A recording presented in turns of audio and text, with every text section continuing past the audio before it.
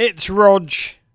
It's Thursday. Oh, and I don't know about you, but I'm still flying after that chat with Rebecca Lowe, mother of dragons, on yesterday's pod. An emotion-soaked 30 minutes, really of wonder, despite the fact I was involved. Great tribute to Rebecca, that. She just brings so much perspective, so much goodness. Let's be honest, it was just bloody amazing to hear her voice again. Also magic to speak yesterday evening to that human well of joy, Emily Sonnet. Oh, Sonny. On Insta Live, we do have to get Sonny from Tottenham and Sonny from the US women's national team into the same room. I will be drinking buds again next Wednesday with yet another US World Cup winner, and all of you, I hope, on Insta Live at Men in Blazers. Follow us now. I also wanted to draw your attention to an interview we released yesterday with John Coops, Tampa Bay Lightning coach.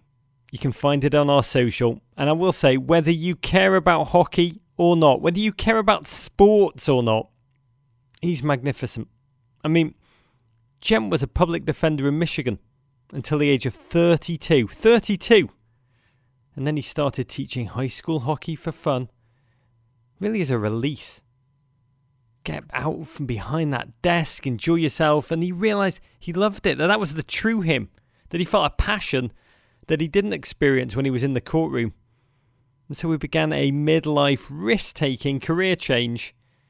A choose-your-own-adventure grind up the coaching ladder that led all the way to the pros and the Stanley Cup final. I'll say this. Any of you listeners who are hearing this and saying, makes me think about my own work now, my own professional predicament, the pursuit of my own dreams, my own passion, listen to this humanly inspiring interview. It's on NHL's social, it's on Men in Blazers social. Watch the whole interview. It's like 10, 11 minutes. It's magnificent, and it might just change your life. I'll be back tomorrow in a way that won't change your life. I'll be answering your questions on Chat Shit Get Answers. Call them in now, 646 450 9472. You know the number. But for now, to today's pod, Thursday. That means we're going to plumb the Men in Blazers anals. And we go back to the archives, October 2017, to speak to a gent who's a Booker Prize nominated novelist. Around the time of the release of his magical novel, Exit West. What a bloke my guest is. He emanates lived experience, lived wisdom. I really enjoyed chatting to him at the time, but re-listening to it, I love the interview in a different way now, because back then, what he said was fascinating, but it seemed like it was really about a fairly contained, specific geographic location. Going back to it, the lessons he communicates about life, about the world, and how so applicable globally today. Nuggets, timeless nuggets, that are worded so carefully, you can just tell the level of thought behind them, the level of experience behind them is incredibly high. Bonus points to my guest for name-checking Pilates as the exercise of the future, and his admission that he spends most of his life in, quote, a low-grade terror, ultimately turned out to be prophetic. But it's his response to that which makes me want to put this podcast back into your stream today. He says, what is really important is to resist that anxiety, to work actively to bring into being an optimistic future.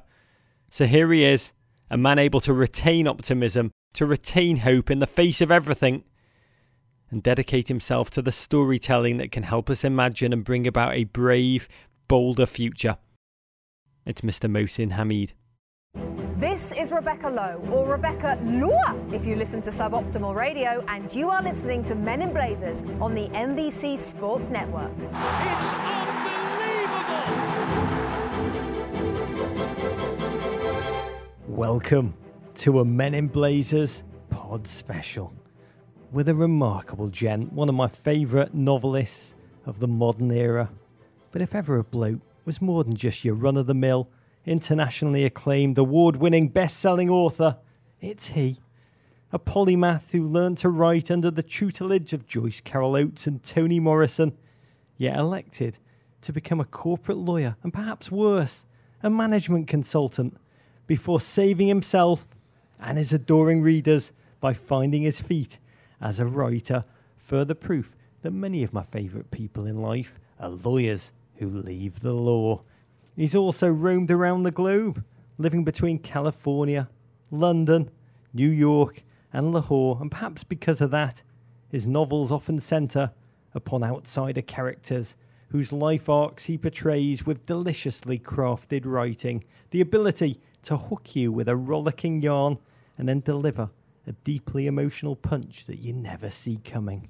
First book I read of his was How to Get Filthy Rich in Rising Asia. Stop listening to this, just buy it, read it now. It's a scintillating mock self-help book charting an unnamed man's rags to riches ascent from rural peasant like me and DVD delivery boy to corporate tycoon like Davo in a country that's vaguely Pakistan. His latest novel, Exit West. Oh, it's a phenomenal work, a taut, poetic, magical tale set amidst the themes of conflict, refugees, globalization, populism, anxiety and travel bans. On the eve of Tuesday's announcement of the Man Booker Prize, the Literary World Champions League, for which his book is one of 6 nominees, we welcome to the Panic Room, Mr. Mohsin Hamid. Thank you. Wow. That was exhausting. What an introduction. Oh, your PR people are very good. They wrote it for me. But I've got to congratulate you on the success of Exit West and the Booker Prize brouhaha. Have you got your suit game ready? Are you at Donald Glover levels? I've had a Sherwani stitched, so it's a black tie, which means you can come in national dress. Yes. So I'm wearing this long, it's sort of, imagine a narrow jacket meets the Matrix. That's what I'm wearing. Oh, God, that's just Tuesday night at my house. What colour? Black. Why are they hosting the Booker Prize? Just give this man the award right now. I want to start by giving my listeners a sense of your career journey, your life journey. I've got to admit, I'm fascinated by it. You are an interstitial man. Professionally, you started off as a corporate lawyer, which you, shock horror, found boring. You became a management consultant, McKinsey, while writing on the side in your mid-20s.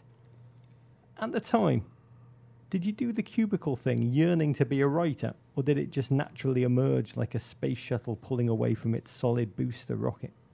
I had a sort of very small jetpack, strapped to me, which is this writing, which I didn't think would get me aloft, very honestly. I thought, you can't make a living doing this stuff. So I wanted to be a writer. I just didn't imagine you could do it for a living. And I finished law school with $100,000 in debt, and I needed to pay that off. And so I took a job. I was working as a consultant in New York and later London. To be honest, I learned a lot. It was a great time. It wasn't that, I look back and say, what a mistake. It was fantastic. Got to live in New York City. I got to learn about the world. I mean, I knew nothing about corporate life, jobs, work, how the economy worked. In my fiction now, I'm really interested in how people make a living and, what they do when they go to work. And that whole side of humanity I discovered at that stage. So I had a great time. You're now a globally respected writer, twice Booker Prize nominated. How's that changed your sense of self? Do you find restaurant dinner reservations are instantly easier to get? Phone calls that weren't getting returned, they're now returned immediately? No. Sadly, I'm much more frustrated at how things have not gotten easier from a restaurant reservation standpoint. I think I feel snubbed every time I call and they say, no, there's nothing till midnight. But in terms of your sense of self? Well, sense of self, I keep it relatively simple. Every Wednesday, me and my buddies get together and hang out. And it's the same bunch of guys who hang out that I've been hanging out with for the last 30 years. None of them are writers. They were friends before I went to college. And in Lahore, that's basically my posse. And they keep me straight. If I'm getting full of myself, they will very quickly take me down. And when I'm down, they'll pick me up. I think I've separated a little bit the sort of professional side of being a writer from, my life. My life is spend time with my kids, my wife, my friends, travel a fair bit. And then I put my head down and write in addition to that. Secret to success, those of you who are listening. Get yourself a posse in Lahore on a Wednesday night. The boys. Everything becomes possible. You mentioned Lahore. I mean, your life has been a global trek. Not just a professional wanderer, but a geographic one. Also, when you were 9 years old in the 1980s, your family moved back from California to Lahore, the place of your birth, but a land you had not been to since you were 3. The absolute nature of this shift, I try and fathom it. And I can't, one minute you're living the kind of life that I'd seen, like depicted gloriously in Heart to Heart, Charles in Charge, The Love Boat. Oh, the next, you're in Pakistan, in Lahore, in a world before the internet, torn away from your friends who you never saw again or heard from. Horror of horrors, a land in which there was just one television channel. It must have been darkness for a kid. It was pretty weird. I mean, the lack of television channels, there used to be once or twice a week on Pakistani TV, they'd show one American TV show, Knight Rider or like Trapper John MD. And that was the highlight of my week. Highlight of your existence. Yeah, I would sort of wait and for the build up towards this one American pop culture artifact that I could grab onto. I would get copies of Mad Magazine at the bookstore. Months later. And in Mad Magazine, there'd be spoofs of films I'd never seen. And I'd read the spoofs as my way of connecting with those films. So I didn't know what The Karate Kid was, but I could tell it was pretty damn funny because of Mad Magazine. And so videotape culture came a few years later. So when I got there, it really was off by myself. But over time, as the layers of Americanness peeled off you, how did your sense of America change to the one that you had developed in California as a kid? I'm not sure the layers of America ever peeled off me, but I think I got more layers put on top. So I didn't become less American when I was in Pakistan. I just got more Pakistaniness added. It's like an onion, but building up, or like a hailstone. It keeps dropping and freezing and dropping and freezing, gets bigger and bigger. When I was in Pakistan, I did get to see things a little bit differently, right? You come face to face with poverty in a different way, with class hierarchy in a different way, with gender roles. Also, with 25 first cousins who have your back. And they might beat you up, but, if anybody else tried to, they would be all over them. And that was, a really good experience. Pakistan, a land of mystery in America. Most often in the newspapers in relation to a drone strike. What's America's most common misconception of Pakistan? It's the same as Pakistani's most common misconception about America, was that there's kind of no such thing, right? There's 300 million different variations on America and 200 million different variations on Pakistan. So you have the Taliban, and you have gay fashion designers, and you have pot-smoking young kids, and you have truck drivers, and you have poets, and you have people falling in love and people dying. There are aspects of Lahore that would be very familiar to you here in New York City. There are art galleries and museums and whatnot. It's the same planet Earth that America is on. In Pakistan, too, people imagine America is like this. And you have to tell them, look, there are parts of America that are destitute. And there are parts of America where it's the way you see on TV. And there are parts of America that are completely unfathomable to you. And in America, they also have cars that drive themselves and solve crimes. That's the America that drew me here. You love it. But in your 46 years, you've left Lahore for California, California for Lahore, Lahore for New York. New York, this one's the craziest of all, for London. And then London for Lahore again, where you returned with your wife to raise your kids. What drew you back? I'm a bit of a geographic hussy, I sort of throw myself at city after city. I'm the kind of guy who, when you travel, and I show up in a Rio or Sydney, very quickly I started thinking, I wonder what it would be like to live here. I started fantasizing. I have my commitments. I'm a married man. I'm committed to my wife. I'm a father. I'm committed to my kids. I'm a writer. I'm committed to my writing. But when it comes to geographies, I have this wandering eye. I just can't help it. I look at places and I think, oh, you're pretty cute, Tokyo.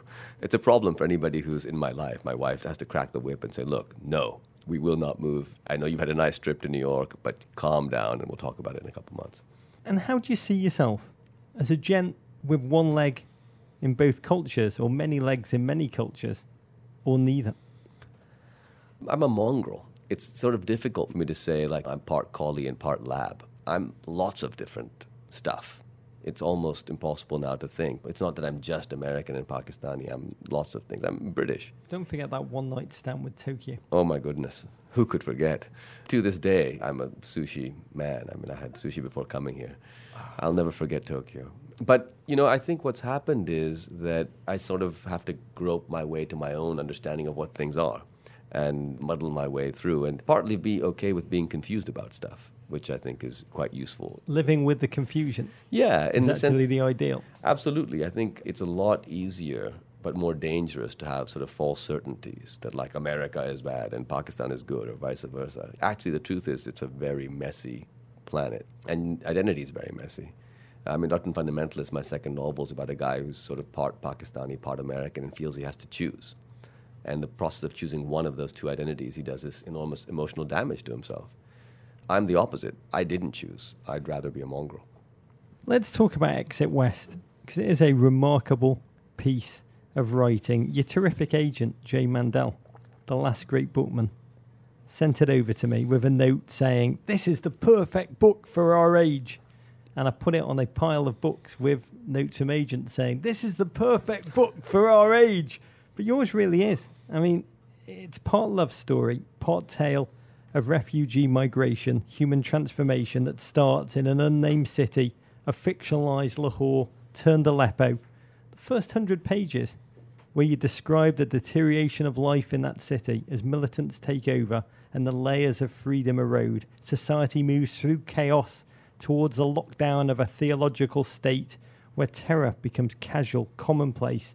You write, "For 1 minute we're pottering around our errands as usual, and the next we are dying." It's beautifully paced writing. It's truly horrifying. It's the setup for your book ultimately, but I found these to be among the most powerful scenes I've read all year. The book was born out of this terror of what if this were to happen to Lahore. Lahore is an ancient city, thousands of years old, and in Afghanistan nearby, there's Taliban fighting in neighboring countries. Ancient cities are being destroyed by civil war and militancy and terrorism. And so partly it was this nightmare that what if this were to happen?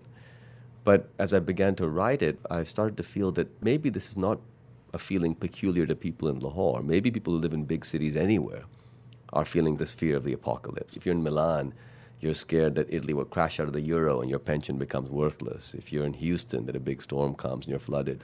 If you're in New York, that America, let's say, comes into the grips of some fascist, intolerant leader. I mean, hard as it is to imagine that occurring, but some people might fear it. And so I think to live in a big city today is to live with a kind of fear of the apocalypse, and that's what the novel begins with. The details you include, they are emotionally devastating. How apartment windows with beautiful views instantly become a liability in a world filled with snipers.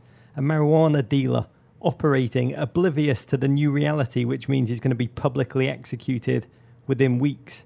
Or the experience of an old man watching young kids play soccer in the street, being overwhelmed first with nostalgia and then nausea as he realizes they're actually insurgent fighters kicking around a human head. Where did you get them all? And how did you choose which of these details to include and which to leave out? Lahore is sort of on the periphery of this stuff. So there are bombasts in occasion. I have been to the funeral of a person who was assassinated. The kids' school does get called off because of some threat that has come through. So this stuff is sort of around, but it's the difference between, if you live in Sydney, Australia, shark attacks are around. It's not Jaws, it's not like everybody goes in and they get chomped. But one surfer or two every year maybe does. And that allows you to imagine the fear of being in that situation. And I think the details in the book start with those things that one sees in Lahore. But my approach to them in deciding what to put in and what to leave out is, one thing I've observed in Lahore is we avert our gaze, right? We don't spend our time in Lahore staring at the horrific stuff. We see it and quickly look away and pretend it didn't happen. And so in the novel, there are these horrifying moments, but we don't linger in them. They come and they pass, and then attempts at normalcy resume, like listening to music or hanging out or having a date.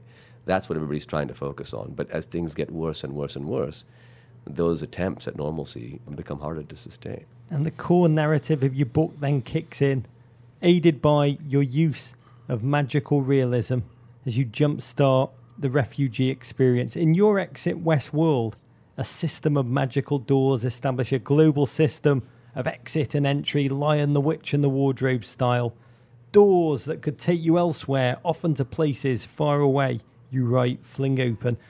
Really, it's a tool that allows you to explore a world that's wonderfully, chaotically overwhelmed by refugees and migrants. Your life relived ad infinitum. Yeah, it accelerates what's happening. So the next 100 years or 200 years of human migration in the novel happen in 1 year. And the Doors, I think, for me, they are a kind of realism in the sense that the emotional reality of our world today, of our technological world today, is a reality in which distance is collapsing. Like you and I could be having this conversation over Skype and we'd be seeing each other from different continents. And afterwards, I can look at my phone and check an email, and the next thing I'm reading about Antarctica or the surface of Mars or the history of Westeros. And my consciousness is zipping around as though it could go anywhere. And so refugees from Syria are WhatsApping with their relatives in Berlin who are saying, oh, do this when you get to Belgrade, and here's how you cross the Austrian border. Technology is collapsing distance. So the Doors are not true to the laws of physics, but I think they are true to the emotional reality of life in the 21st century.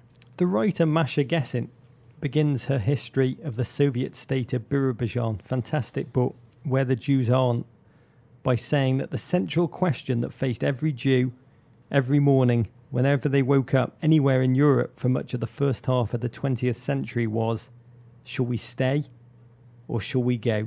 It's the basic human question that lives in your book. When do we flee?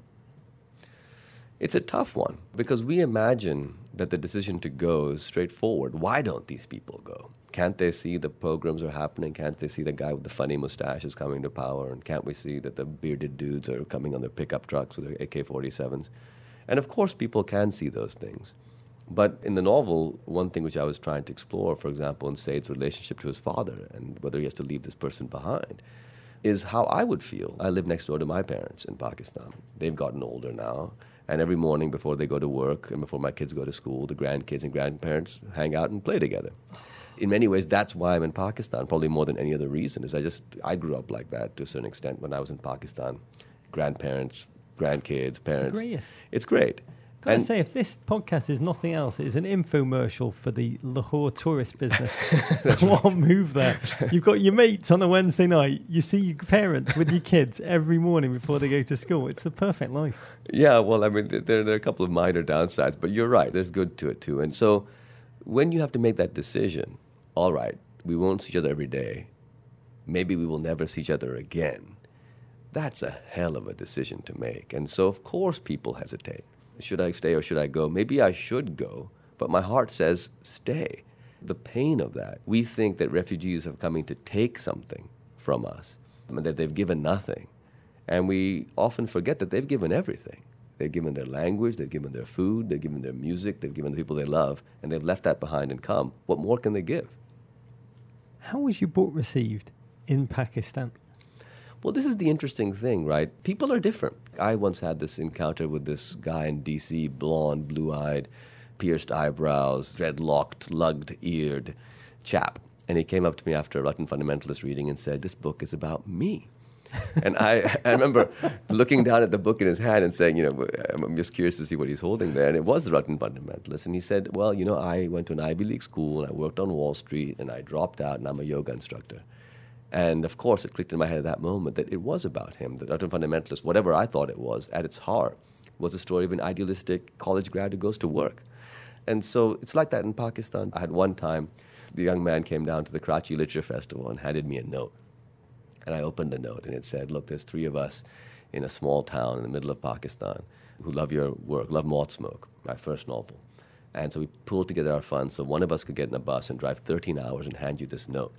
And the reason we want to hand you this note is because we particularly loved the sex and drug scenes in Moth Smoke. And when we read The Russian Fundamentalist, we were somewhat disappointed to find an almost complete lack of drug and sex scenes. And we hope that in your third novel, you'll keep people like us in mind, your true fans.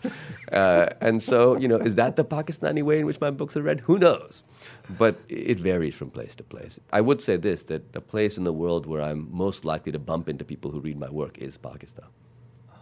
Like the dreadlocked, blonde, pierced gentleman thought The Reluctant Fundamentalist was about him. I always read Tess of the D'Urbervilles, and I'm sure that Thomas Hardy wrote that about me. Exit West. It's one of 6 books nominated for the Booker Prize, which will be given at London's Guildhall next Tuesday night. It's the second time you've made the shortlist. Your disappointingly, untitillatingly pornographic The Reluctant Fundamentalist was your last. What's the event itself like? Can you describe it for us? Is it like a massive, crazy Caligula-style party? Or is it just full-on nerd prom? Well, I think if you win, it becomes a massive Caligula-style party. I haven't won yet. You've watched with your nose against the glass. Yeah, I can't wait. So it's a black tie affair. In my case, I'm going to wear a national dress, a Pakistani black sherwani, partly because it's a lot more comfortable and partly because I don't own a tux. My wife is going to fly in from Lahore, meet me there. We're going to go to Guildhall. And now Guildhall is the oldest standing non-religious building in London. So it's like a 1,000-year-old structure. And when you go inside, it's sort of like you've wandered in on the Harry Potter hat sorting ceremony. It's this ancient room with these trussed wooden things. Everybody's dressed up. And then you sit down, and it's a fantastically ancient-looking place. And the ceremony is sort of like a poor man's Oscars. Speeches are made, and somebody wins, and TV cameras zoom in, and everybody smiles and weeps quietly, and they're the after parties. I've got the odds just in from my bookmaker. You, second favourite. You're pretending you don't know this. With 4-1 odds, your publicist has got a head in her hands. Behind George Saunders, Lincoln in the Bardo, 6-4 favourite. The winner gets £50,000. That's $67,000, dear listener. Can you describe the emotions as a writer that you feel as you approach this event, which is close as I can think of to a literary cup final? It's a strange thing, right? It's a potentially life-changing thing to win the Booker Prize. It is, right. But that said, for me, just being shortlisted with Art and Fundamentalist took a book that almost nobody in the UK had read. It was actually a bestseller in the US when it was published, but completely quiet in the UK. In fact, I don't think I had a single interview, although I lived in London. And I'd done like a month-long book tour in the US and gone all over the place. And then in London, where I live, I don't think a single mainstream news outlet even interviewed me. Not enough sex scenes. They were, sadly disappointed. And then it was shortlisted, and then some interviews came, and people began to look at it. And then it slowly began to sell and wound up being this colossal bestseller over there on the back of the shortlist. So, but how do you feel? Like, you're thinking about it. Is it in the back of your mind the whole time when you're lying down just before you go to sleep? Does it feel like your bar mitzvah's approaching? Or are you just like, you know what? I mean, can you tell you've written something good? Can you judge the totality of your work and know, Mohsin, I've written a bloody good book, no matter what happens on Tuesday? Are you able to tell that? Yeah, I mean, I don't think the result of the prize will affect what I think about the book. It would be nice if 5 other people felt the same way on that particular evening, but it's not about that. I mean, my wife, Zara, for example, still says that her favorite of my books is How to Get Filthy Rich in Rising Asia. And that book, was not nominated for the Booker, and these things are very valuable in terms of bringing attention to your work and hopefully readers finding them. But it is simply not the case that the winner of a prize is the best book because, we're not engaged in like the same sport. It's not like we're all doing 100-meter sprints. And so what's useful is to have a conversation about what do we think good literature is. And that's not a conversation with a right answer, but it's a conversation with which if you approach in the right spirit and with a degree of rigor is worth having. I spoke to my mate, Howard Jacobson, the great Mancunian author, the night that he won the Booker Prize in 2010. And he screamed joyously down the phone at me. And he said, in his own words, he said, the fact that his books, his work now will never be forgotten, he screamed down the phone. That was the meaning of winning in that instant for him. Does that mean anything to you?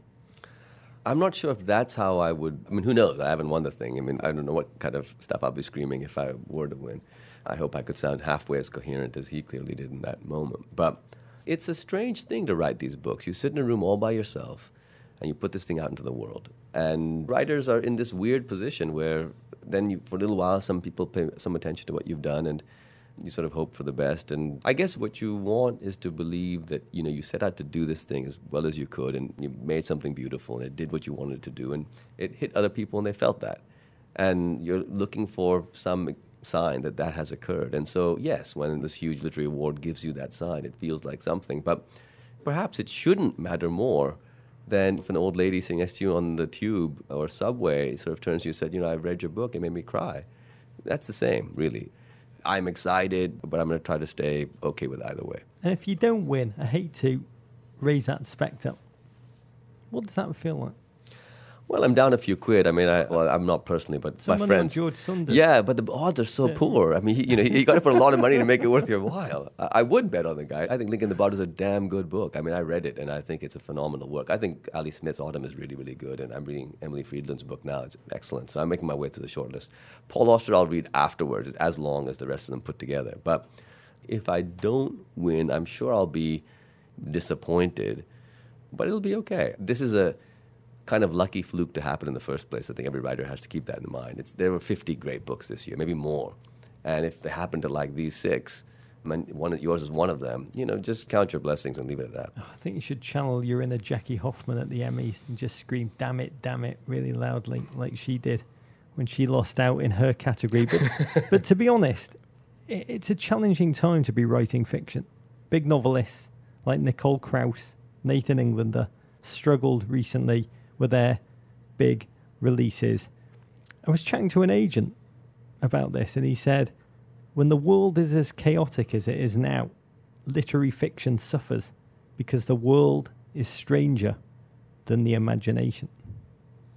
Yeah, well, the world is pretty strange. I mean, I think it probably has been. There's some damn good books written in the 1910s, 20s, 30s, 40s, and the world was fairly messed up. I think one thing which did happen was there was a moment where mass-produced printed books were the dominant form of storytelling, or close to. And so people made good money off of it. And the idea came that writers will generally make a decent living. That idea has sort of slipped away from us now. But for me, if I can do it and make a living at it, I consider myself very fortunate. But if I can't, I'm not stopping writing. I'm getting a job. Back to the cubicle. Yeah, well, back to the cubicle or something, yeah. David Simon, the Wire creator, he told us you just got to write either about dragons, zombies, or breasts. I've got to do the dragon and the zombie ones still. I've had some breasts. Maybe it's a gap in my oeuvre. The book industry might be in flux. The world might well be in flux. And you've written, I spend much of my life in low-grade terror. I can relate to that, Mohsin. But you've also said something very different and quite beautiful. You said, I think it's very important to resist that anxiety, to think of ways of resisting the constant inflow of negative feelings, not to become depoliticized, but to actually work actively to bring into being an optimistic future. In fact, you've said part of the great political crisis we face in the world today is a failure to imagine plausible, desirable futures. How do you retain your optimism? I'm a dad, so it's kind of part of the job. I have to imagine there's going to be a better world for these kids to grow up in. But also, I think it's a political responsibility, right? That we have a duty to be optimistic. Not like foolishly optimistic, hey, everything's going to be great, but if we each lean the right way.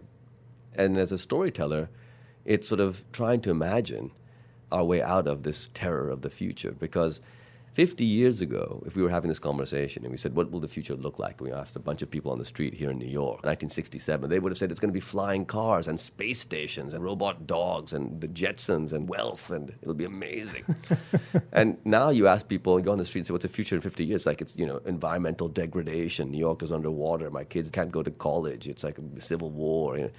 Life isn't worse today than it was 50 years ago in aggregate. I mean, the world is, as a whole, more prosperous. But the futures run away from us and become horrifying. And that's a problem, because if the future is horrifying, then what happens is nostalgia, political nostalgia. People want to take us back, right? Like, let's go back to the caliphate of the 8th century, or let's go back to Britain before the European Union, or... the empire. Yeah, these are nostalgic visions. Now, the problem is you can't go back. Never. We've never been able to. I would love to go and play with the kids I hung out with when I was 5 years old in the playground in school, but that playground has been flattened, and the guy who sold ice cream is now dead, and the kids have dispersed all over the world. That's how life is. So we need to come up with something that isn't nostalgic, where we can head to. And that's where writing comes into it, storytelling comes into it, because the beauty of fiction and storytelling is that you can imagine what could be without being hostage to what already is and what has been before. You can imagine new stuff. Zombies, dragons, breasts. Yeah, in that order, I think. Is optimism, is it like a muscle that you work at, like a core muscle in the gym? Yeah, it is a muscle that you How work do you at. do it? It's a muscle you work at, but maybe it's less like your pecs and sort of more like your neck, right? Where if you don't occasionally stretch your neck out and you get to be my age, 46, you're hunched over a computer all the time. You look very good. You have neck. Well, thank you. You have neck pain constantly unless you're doing some kind of flexibility stuff. Pilates, I'm told, is the exercise of the future.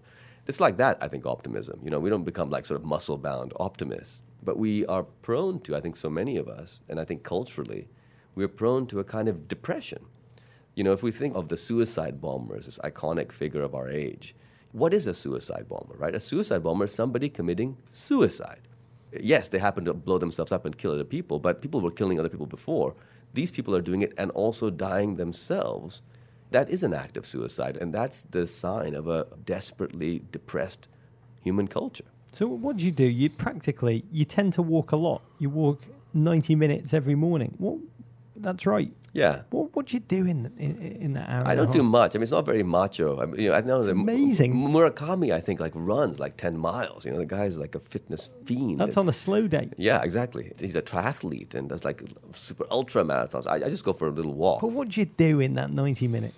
What goes through the head? Whatever comes. I find it really useful to just walk around with my eyes open, not looking at my phone, not making phone calls, checking out the trees, the squirrels, you know, a praying mantis about to catch something or be caught. During that time, stuff starts coming to my head. And at the end of the walk, 1 hour into it, it's suddenly like, I've got something to write about. And I sit down and start writing it. It's such a simple, powerful, beautiful idea. You also retain your optimism by writing. How can my listeners, how should they do it?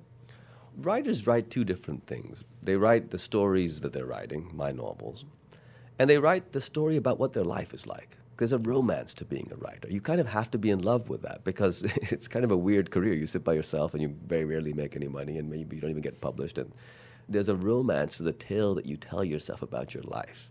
I'm a writer. That's cool. I wanted to be a writer. Now, I think that is something for everybody. Like when you don't feel like the protagonist of your own life, if there isn't a romance to the story you tell yourself about how your life is, that's a problem. And so crafting that story, should I move? Maybe yes. Should I do something different? Maybe yes. You only get one chance at this life. So make yourself excited by how you can tell it. I just realised this is going to be the last podcast I ever do before making great life changes as I attempt to become the Jackie Collins of the next generation. Last question for you before I make sweeping life changes. You write towards the end of Exit West. In Marin, the Bay Area, and in other places too, both near and far, the apocalypse appeared to have arrived. And yet, it was not apocalyptic. Which is to say that while the changes were jarring, they were not the end. And life went on. And people found things to do and ways to be and people to be with. And plausible, desirable futures began to emerge. Unimaginable previously, but not unimaginable now. And the result was not something unlike relief. Mohsin, I read this and I wrote in the margin, the apocalypse, not as bad as it's cracked up to be. Big if true, but I found it to be an unbelievable relief. Well, it's because the apocalypse keeps happening, right? In the sense that the apocalypse of our grandparents occurred. For my grandparents, the partition of India and Pakistan meant 2/3 of their friends left, and there was mass murder and rape all around them. The apocalypse did happen, right? But then afterwards, people still got married, they fell in love, they found people to be with, they had jobs. And so when we look at where we're headed, of course there's going to be stuff that isn't pleasant along the way. And for us, you know, each of us in our individual stories, it's going to end one day. And spoiler alert, but we don't get out of this alive. But yet, each generation comes, they do cool stuff, the music can potentially get better, the food will definitely get better.